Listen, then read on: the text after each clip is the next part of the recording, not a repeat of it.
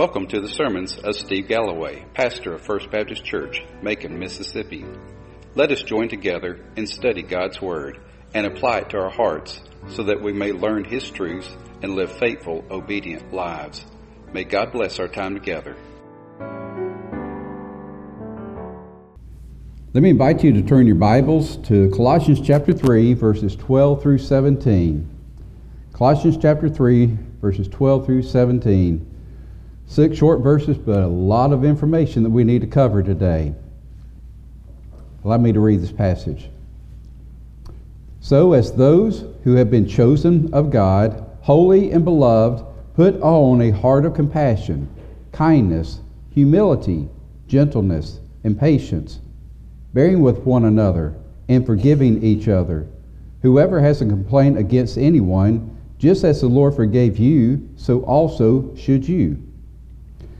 Beyond all these things, put on love, which is the perfect bond of unity.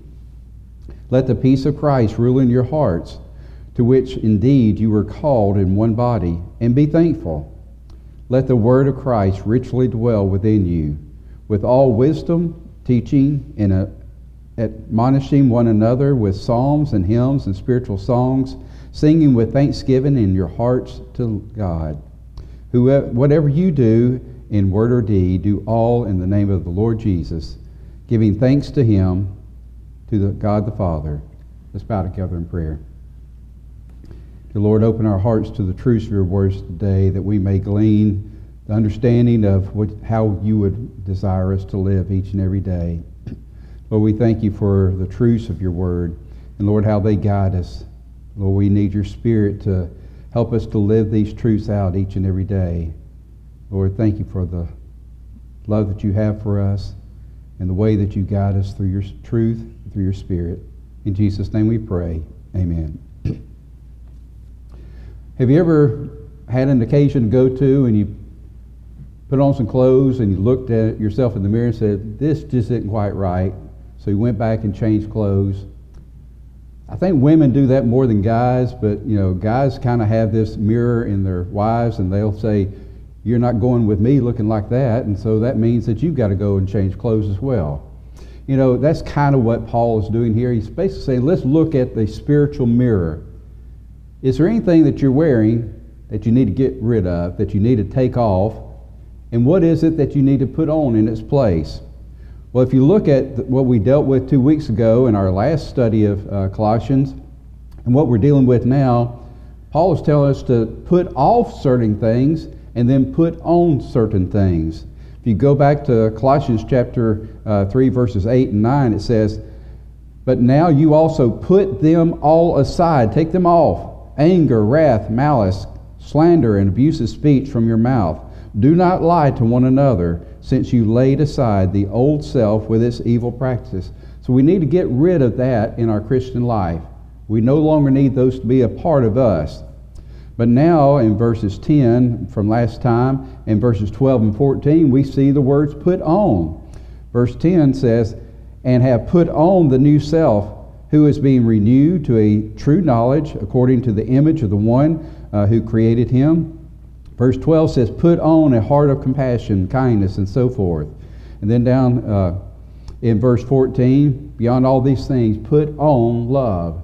So God is telling us to get rid of certain things in our wardrobe, our spiritual wardrobe, and to put on other things. And this really is turning into what we call a transformed Christian. Before Christ, we have sin in our lives that's unconfessed. That sin causes us to live a certain way. When we become a child of God, we put off the old things, and behold, all things become new. And God creates a newness in us, and that's through the Holy Spirit living through us. And He begins to transform us into what He desires us to be. And that's really to be more and more Christ-like. But if you look at verse 12, it says, so all those who have been chosen of God. So the first thing we need to understand is for us to have this new creation, we have to become a child of God. And we need to understand what it means to become a child of God, and how do we actually receive this gift of salvation. There's a lot of people in the world think, well, if I'm good enough, I'll earn it. Well, we know that's not right because the Bible is replete with many times telling us that it is not by works, it is by faith alone in Christ Jesus. So how do we come to Christ? The Bible tells us that we're sinners, that we are separated from Christ because of our sins, and that we are despicable. There's really nothing in us that probably really desires salvation. How do we come to that gift of salvation? I believe that the Bible tells us very clearly that you must hear the Word of God, the gospel of Jesus Christ, and then that God draws us to Himself through the Holy Spirit. When we hear the Word of God, the Holy Spirit takes those truths and draws us into those truths towards the truth of salvation. Well, we hear these words where it says, you have been chosen of God. We do understand that God does choose us, but there's a multitude of different ways of understanding what we call the doctrine of election. The first is that God chooses only certain people and the others He does not choose, which basically says He has already chosen those who will receive salvation and the rest are without hope.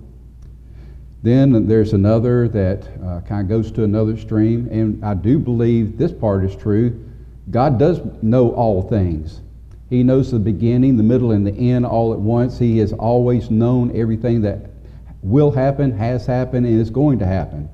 And so some think that, well, since God already knows the history, past, present, and future, He knows who will accept Him and His gift of salvation. I think there's really more of one kind of in between that. So the third one is God places His calling on all mankind, choosing all to come to salvation, but not every man will accept this gift of His calling. How do I feel this? 1 Timothy chapter 2, end of verse 3, verse 4 says, God our Savior, who desires all men to be saved and to come to the knowledge of the truth. So there's many debates as to how do we become a child of God, but we have to know that we're a child of God in order to know that these things that He's talking about in this passage are about us, that He wants us to live out these ways.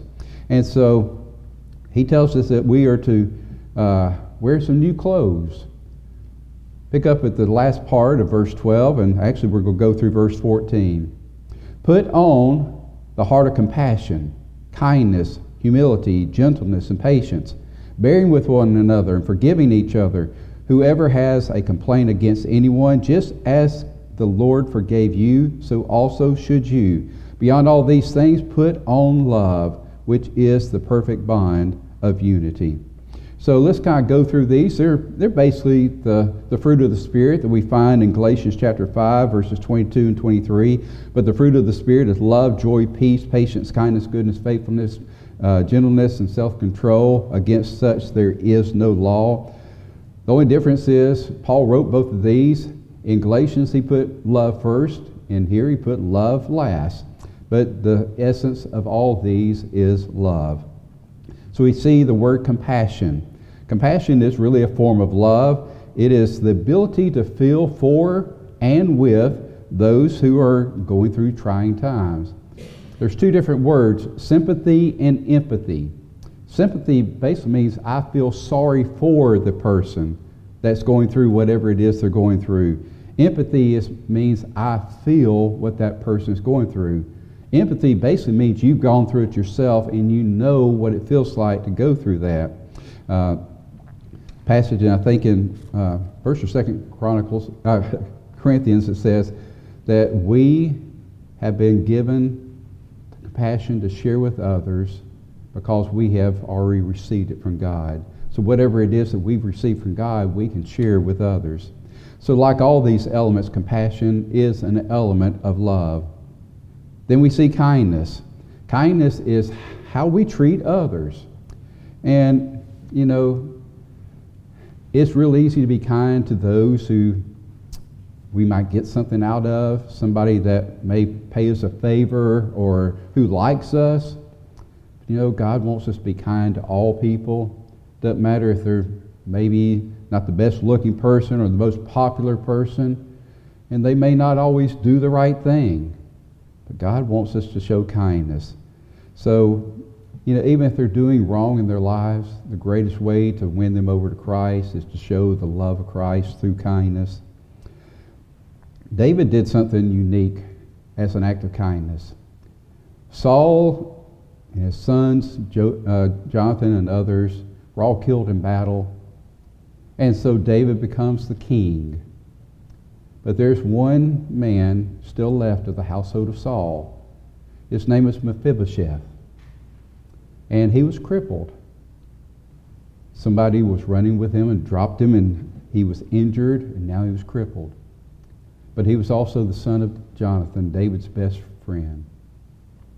Everybody else would have told David, you need to get rid of, either exile or kill Mephibosheth, because he is of the house of Saul. And if you go through the lineage and everything, he could challenge you for the throne. But because of David's great love for his friend Jonathan and for Mephibosheth being his son, David called him in one day, and I think Mephibosheth probably figured, this is it. I'm either going to be exiled or killed. But David said, from this day forward, you will eat at my table. You'll be like my family. What an act of kindness to somebody who did not deserve it, did nothing to deserve it, but an act of kindness out of love. Now we look at the word humility. Humility is not really thinking poorly of yourself. It's just really not thinking of yourself at all. It's really focusing on others.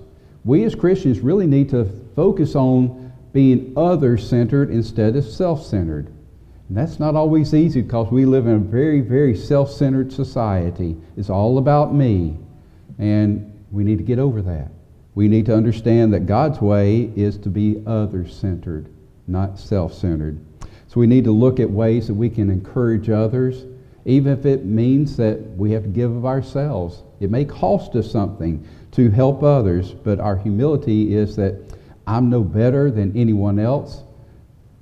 They may be going through a difficult time. God's given me the ability to help them, minister to them, so that's what I need to do. Then the next is gentleness. That's kind of akin to meekness. Gentleness is power under control. It is basically seeing that we need to understand how we need to communicate.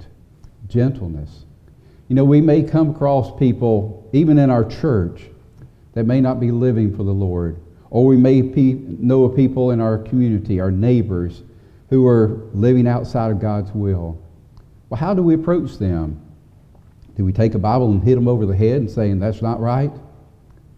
Do we have this holier-than-thou attitude that, I'm better than you and I need to tell you how you need to live like me?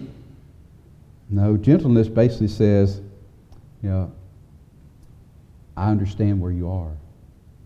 I've been there myself. I am there. Because I'm a sinner just like you are. But God loves you just like He loves me. And He has something in store for your life that He wants to give to you. It's called salvation and eternal life. And I'd love to share with you how I received that in my life. And through gentleness, walk them through what it means to change your life, to surrender it to the Lordship of Christ. So our words and our actions need to be done out of love and the Spirit of Christ. That's what gentleness can do. Gentleness can keep the doors open when really they should be shut. Next word is patience. Some translations may even use long-suffering. That means that we need to serve the Lord with determination. When we know it's God's will for us to do something, we should never, ever give up. See, we have this microwave mentality. We want instant results. We want to do one thing and see the results immediately. That's very seldom the way God works. To share Christ with a lost person, very seldom is it a one-shot deal where you just simply share your testimony or a simple plan of salvation. They receive it and everything's wonderful.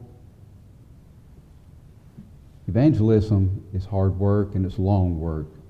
and it is investing in the lives of those around you, sharing the love of Christ that He's given you in unique ways, finding where this person is in their life, and sharing with them as much as they're willing to accept at one time, and then coming back another time and sharing more. But basically, patience or long-suffering is continuously determined to do God's will, even when we don't see the results, either immediately or even ever. We may not always see the results of what God is doing through us. So patience is the ability to keep a Christ-like attitude, even when others are trying to stand in the way. We need to say, Lord, if this is your will, then you will use me and you will make the way for me to do this. Then we go into the next, it says, bearing, verse 13, bearing with one another. That means holding back judgment. Anybody in here have a problem with being judgmental? We see other people doing wrong things, and we just want to judge them. We want to take the place of God, in other words. We want to judge them. Say they're not worthy of my time or effort. You know, they just deserve what they deserve. They deserve hell. Well, bearing one another means holding back judgment. Instead, we need to practice the patience, kindness, goodness, compassion. We need to see others as we should see ourselves, saved only by the grace of God. And so if we experience a brother who's sinning openly, we need to allow God, through His Holy Spirit, to bring us into their lives. If it's a brother or sister in Christ, a Christian who's doing this, the Bible very simply shares with us, we need to go to them in private with patience, compassion, love, humility, gentleness, and forgiveness, and share with them what we see in their life. If we do it with the right spirit, the Holy Spirit working in us, speaking through us, a good chance that the person will understand how their actions are harming the cause of Christ and harming their own personal Christian reputation. And then they can confess their sins, receive God's forgiveness, be cleansed, be renewed and restored. But how about those outside the church? How about those who have never come to saving knowledge? Well, the same holds true. We need to go to them with that same heart of compassion, love, kindness, patience, gentleness, forgiveness. And we need to bear with them as well. Then I believe that God can work in us and through us to share His love. And that does bring us to forgiveness. Holding a grudge. Somebody either did something or you perceive that they did something wrong against you. First thing you want is vengeance. You want to get even. If you can't get vengeance, then you want to hold a grudge so that they know that you despise them, that you hate them, that you won't give them the time of day. Good Christian spirit, isn't it? No. Forgiveness, well, Scripture even tells us. And forgive each other. Whoever has a complaint against another, just as the Lord forgave you, so also should you. Do you know who suffers the most with an unforgiving spirit? You do. You're the one that's going to lose sleep over it.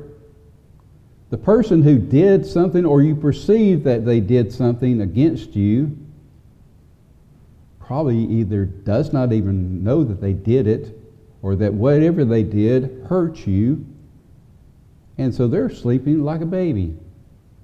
But you're laying there fuming over what they did, what they said, or what you perceive that they did or said, and you just can't go to sleep thinking about it. You're harming yourself by failing to forgive. Just as the Lord has forgiven us over and over and over, we ought to also forgive others. One of Jesus' disciples came up and says, Lord, Scriptures tell us that we are to forgive up to 7 times.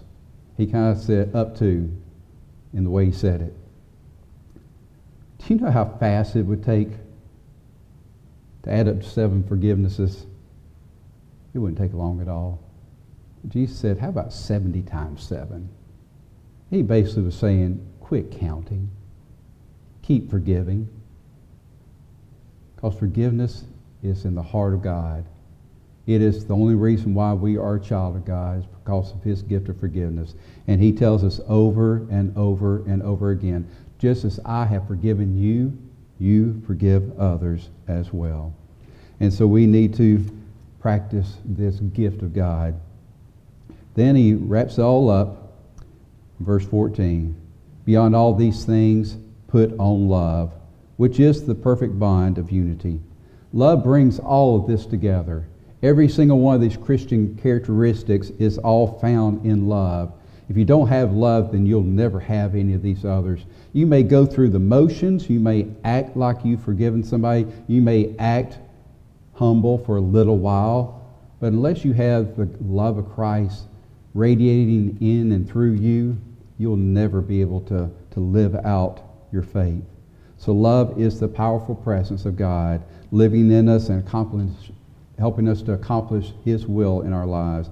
It's the power that unites us together as a family of God. Without the love of God, without the love of Christ, we could not be in the same room together for very long, could we? Because we wouldn't be willing to forgive each other. We would not be willing to bear with one another. We would not be compassionate towards others. But the love of Christ working in us and through us is the foundation of who we are as Christians. So, first of all, we receive this gift of love through Christ at the moment of salvation. And then we're filled to overflowing with this love through the Holy Spirit as he comes and dwells within us. But then we need to practice using this love each and every day. We need to make it a part of that wardrobe. We need to make sure that we put it on, and that is put on with prayer. Just like the armor of God, we need to put on each piece with prayer. So we need to put on love and all these characteristics each and every day, making sure that everything is in place and in the right spirit. So the greatest way to do this is to pray as we put on these individual pieces of garment. Heart of compassion, kindness, humility, gentleness, patience, bearing with one another, forgiving each other, putting on love. Well, then Paul continues and says, let the peace of Christ rule in your hearts. The peace of Christ. Do you have the peace of Christ? Or are you always worried? Or are you always fretful? Do you truly have the peace of Christ to know that he and his Holy Spirit dwelling in us is fully in control of who you are, what's going on in your life, and what will take place? You know, not a single one of us has a crystal ball. Not a single one of us knows exactly what's going to happen when we leave this place. Tomorrow, next week, next month, next year. We don't know. But we have God. Almighty God, who knows all things, who's all-powerful, who's all-present. His Holy Spirit dwells in us, guides us, works in us. If we cannot trust him, then we will never have the peace of Christ. So it is the Lord who shows us how to live. It's the Holy Spirit who empowers us to live. And it's our surrender to him that allows him to be Lord of our lives. And then the last part of verse 15 says, and be thankful. Do y'all ever have trouble being thankful? If somebody does something nice, you say, oh, you shouldn't have done that. Don't do that. Don't. Just say thank you. What's wrong with saying thank you when somebody does something nice to you? I've dealt with this. I've tried to minister to people and say, don't do that. I said, just say thank you. I've learned as a minister to say thank you when somebody does something for you. But guess what? God has done some awesome things for us. We need to live with a spirit of thanksgiving. And we need to live with a heart of thanksgiving at all times, because he deserves all honor and glory and thanksgiving. So thanksgiving is just seeing what God has already done and believe in what he's going to do in our lives each and every day, and being thankful. Then verse 16 says, let the word of Christ richly dwell within you. The word of Christ is the word of God. It's the Bible. It's the truth of God's word. And it says, may it richly dwell in us. Well, folks, the only way that, unless you're going to chew this up and swallow it, the only way this is going to get in you is to read it, study it, meditate on it, even memorize it. That means we must have a hunger and a thirst for the Word of God. We need to spend time looking at it. And I've shared this with you many times before. I've shared it at the Beehive where I do a Bible study on Thursdays. I say, before you pick up the Bible and begin your daily time with the Lord in reading the Scriptures, or at any time, pray first. Pray, Lord, this is your word. Holy Spirit, grant me your wisdom, guidance, knowledge, understanding of what I'm about to read, so that as I read it, it's not just words on a page, but it is your truth that is being instilled into my life. Then, Lord, as I read it, help me to formulate it into my life. Help me to live it out in my daily life. Then the Word of God actually becomes real to us. So we need to cherish the Word of God. It is a lamp unto our feet and a light unto our path. And it is our guide as to how we are to faithfully live for the Lord. So we're admonished to follow the Word of God. It is also a tool that we can use to share with others the love of Christ. Even if they're living in disobedience to the Lord, the Word of God is the answer. Sharing the Word of God, letting the Holy Spirit of God take the truths and instill into that person's heart. Then verse 16, the last part of it says, and with psalms and hymns and spiritual songs, singing with thanksgiving in your hearts to God. Anybody who's sat or stood close to me when I'm singing understands I don't have the greatest singing voice. Did you know something? God thinks I'm an opera star.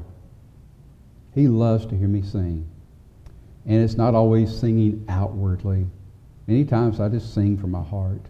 And guess what? That's exactly what it says here. Singing with thanksgiving in your hearts to God. Now he gives us three different ways of singing. Psalms, hymns, and spiritual songs. What's the difference in them? Well, psalms are these beautiful poetic works. Many of them were written by David and many others during the Old Testament. And for many centuries they have stood the test of time. Many of them were written and actually put to music. And so they were songs, but they're called psalms. And they were a way of worshiping God, especially through the Old Testament for centuries. Well, then what are hymns? Hymns are actually written that directly reflect biblical truths. Biblical truths, many times a message of salvation, or God's great goodness, or how he works in creation. All sorts of things that are directly related to the Scriptures. So hymns are basically the Scriptures written into a song. And so we look and we see that many of the hymns are just as powerful messages as a sermon being preached, because they are directly related to the Scriptures of God, and they're just being related to people around us in the form of music. Well, what about spiritual songs? I believe that spiritual songs are basically how the Word of God has impacted our lives and how we are now living it out. How the truths of God's Word is now a part of us and how it is affecting our lives. One of the hymns that we sing from time to time that I believe is a spiritual song is "It Is Well With My Soul, When Peace Like a River."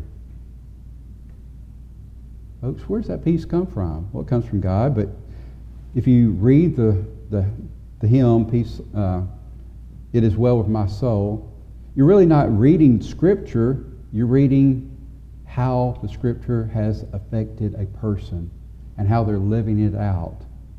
So there are many wonderful spiritual songs that show how we're living out our faith. But either way, our hearts need to be filled with all of these. We may not know how to put some of the Psalms to music, but you can still read them, and they're poetic, and understand that this is a song to the Lord. The hymns, powerful, powerful messages from the Scriptures put to music. And these spiritual songs reflecting outwardly the evidence of what God is doing inwardly. And so we look and we see with thanksgiving in your heart. That simply means that whether you sing outwardly aloud or whether you're just alone with God and you sing these songs from your heart, God hears them. And they're a powerful part of worship. And we need to be more about worship. Can we be real honest? Most of the hymns that we sing, we have sung hundreds, if not thousands of times in our lives. And it's real easy just to sing the words than to think about what it means. I guess it's been a couple of years ago, we were dealing with the topic of worship and prayer. And I found a bunch of the older hymnals that were stashed away. And I asked anybody who needed a hymnal, I said, take a hymnal, and instead of singing these hymns, open up a hymnal and read them. It makes a total difference. When you read a hymn, instead of singing it, you're reading the words and you're thinking about what do they mean, just like reading the Scriptures. Try it sometime and see if it doesn't make a difference. That is truly an act of worship, even in prayer. Then Paul finishes at verse 17. Whatever you do, in word or deed, do all in the name of the Lord Jesus, giving thanks, there again, thanks, through him to God the Father. What all do you do in a day's time? How many words do you say in a day's time? Do you wish you could go back and take some of them back? Yeah? Well, here's a simple thing to think. Whatever I say, whatever I do, I need to do it all in the name of Jesus.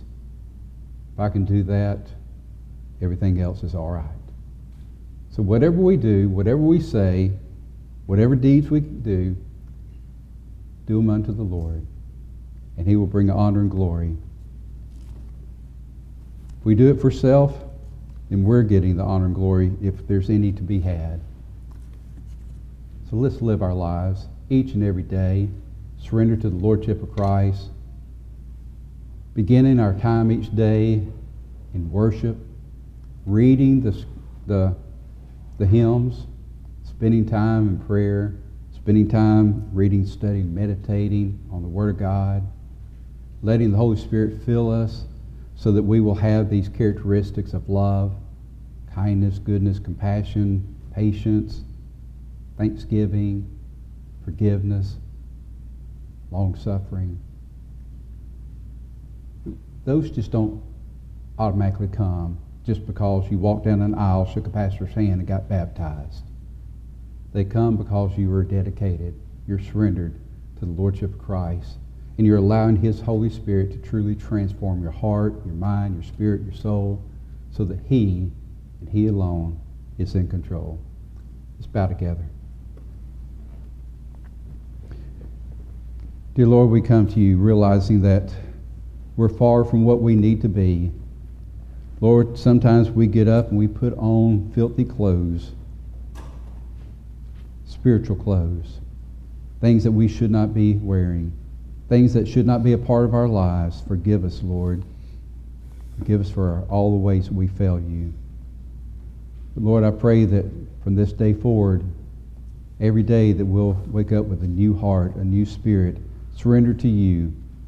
And Lord, that we'll pray as we put on each piece of clothing, that each piece will be the right piece, exactly what you desire us to have.